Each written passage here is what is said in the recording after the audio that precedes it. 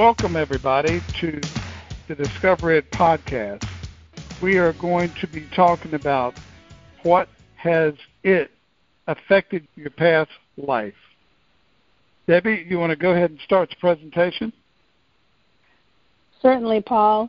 I was thinking about how learning about my internal thoughts has impacted my life, and I think to give a good idea, I'd have to go back and let you know a little bit about my childhood. I grew up believing that I could do anything that I put my mind to. You know, I was constantly told by my parents that I was intelligent, and in high school I never really had to study. Things came very easily to me, especially numbers and that kind of thing. And so I grew up thinking that I would be very successful. But that really wasn't the case. It seems like just before success was in my hand, whether it be in a business or a job, just before it was like I could see the finish line, I would lose interest and ultimately everything would fail. And so I really wanted to dissect with Paul, you know, what the magic formula is. You know, what is it? See, I started thinking that I had something wrong with my brain because, you know, everything I thought I was doing just wasn't working. And I wanted to know what was holding me back. Is there a magic formula? Well, what I found out from Paul was that really it was my internal thoughts or my it. And that my internal thoughts were like an enemy that was sitting on my shoulder and speaking in my ear. And he would convince me, you know, he would tell me that I was all kinds of things. So it was really a juxtaposition, because on the one hand, you know, I would hear, you can do anything you put your mind to. And on the other hand, I would hear, what makes you think you can do that? You know, and so the results, and you know, Paul always says action never lies, but the results were that I had a lot of failure in life, and I didn't want to look at it that way. But I did start reaching a point where I started questioning myself constantly in terms of, well, maybe I'm not as great as I think I am. Maybe I am a failure. Maybe I don't have what it takes. Maybe, you know, and it just went on and on and on. So I really wanted to dig into, you know, my internal thoughts, my it, and what it was that was stopping me. And frankly, what I learned once I started talking with Paul was that I really wasn't listening. You know, I wasn't listening to anything.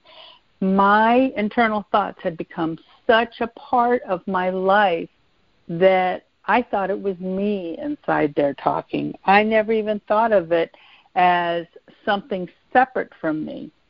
And so once I really identified, and it took Paul a while to get me to see that my internal thoughts are actually like a separate entity, a separate being, you know. And the great thing about seeing it that way was that I could kind of step aside and look at it without any emotion. It took all the emotion out of it. And I could understand that here was something, my internal thoughts, here was something that was trying to destroy me. Here was something that was trying to take me down, you know, and have me be a failure. You know, I'm in there blaming myself. I'm in there blaming, you know, looking at why am I failing? What am I doing wrong? When actually my internal thoughts were just speaking to me and I wasn't listening. the great thing about seeing my internal thoughts or my it as a separate identity was being able to look at it. And because I could look at it separately without the emotion, I could actually hear what was going on, you know. So Paul always says, you know, you want to identify, you want to confront, and then you want to become proactive.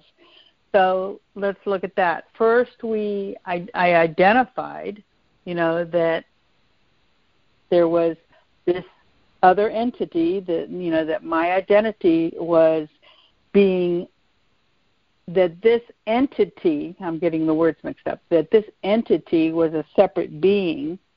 I was able to confront it, and so I was able to look and listen to how it was affecting me, and then become proactive. And that's where the power of choice came in, and I could choose to listen to it, or I could choose to not listen to it. So let me give you an example. Recently, I was asked to take on a very, very large project. And as an entrepreneur, of course, that excited me. I started thinking of, you know, all the different pieces and all the different planning and what needs to happen to make it successful. And on the other hand, my it jumped in and said, are you out of your mind? What makes you think you can do that? You don't have the skills. You don't have the knowledge. You don't even know where you're taking all that. And so, you know, I could look at that and realize that that's just my internal thoughts talking, that isn't actually the truth. That isn't what's actually happening. And so it made taking on this project a little easier, well, not just a little easier, made it a lot easier to understand. And when I hear my internal thoughts speaking to me and saying, oh my gosh, you don't have, or you can't, or you won't, or any of that kind of thing, that's where I can use the power of choice, and I can choose to listen and accept what my it is saying, or I can choose to be who I am. And that is, you know, being a very powerful woman who can take on any kind of project that she's asked, and look forward to it. And so that's how it's impacted me. I'm still kind of learning to use that muscle and be able to, I'm sure it's a long road, and I'm able to continually make those distinctions, you know, be able to choose listen, don't listen, listen, don't listen, you know. Sometimes I don't hear it, and that's unfortunate, you know. And I can feel how my personality shifts and how I'm being not irrational. That's not the word I'm searching for, but irritable. Irritable is probably a better word. When I'm being irritable, that probably means that I'm listening to my internal thoughts instead of using the power of choice and choosing to go on. So, like I said, it's still a muscle I'm grappling with, but I think I'm pretty well getting the hang of it, and I look forward to becoming very successful in many, many endeavors. Well, Debbie, what made you decide after all these years to allow yourself to discover it and the effects that it was affecting you in your whole life? Well, I knew that something was affecting me. I knew that I was being stopped, or, you know, like in my head, I was on the road to being very successful, but my results never showed that. My results, my actions, it's like I would go very strong about things, and then I would just fizzle out. So I had tried so many different things, read books, gone to seminars, done workshops. I can't even tell you how many things I did. And I was really at a point where I almost thought, thank you to my it, I almost thought I was a lost cause. You know, I almost thought that there was no hope for me. I'm getting a little emotional talking about it, but so it was kind of the point of last resort. You know, Paul, you had been talking about it for a while, and I didn't really understand in the beginning, nor was I willing to listen. But now, as a point of last resort, I'm thinking to myself, what could it hurt to listen and to be open and to take on and do what needs to be done, because nothing else has worked, so why not go this direction? So once you use your power of choice to make a decision to participate, what's some of the results you started seeing in your life that you never saw before?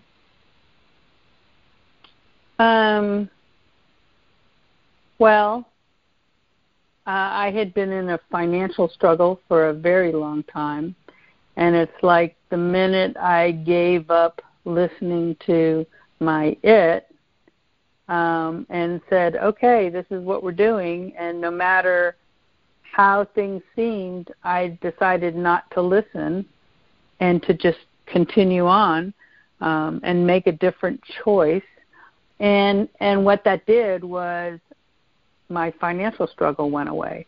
Actually, I'm not even sure that the struggle, I don't think my finances changed all that much, but the way I perceived it went away.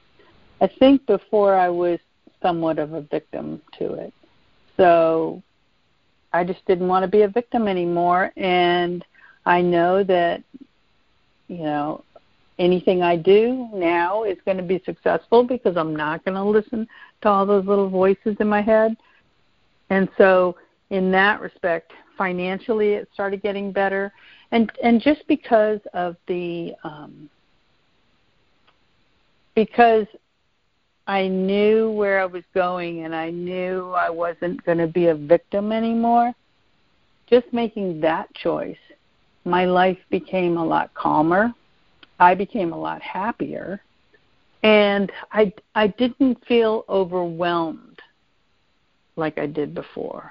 You know, it's what I realize now is, and it sounds so silly, but you just, you know, there's a step, take another step, take another step, take another step. And before it just was like, oh my gosh, I've got a 1,000-mile race in front of me. And now it's just like, okay, I just have to take another step.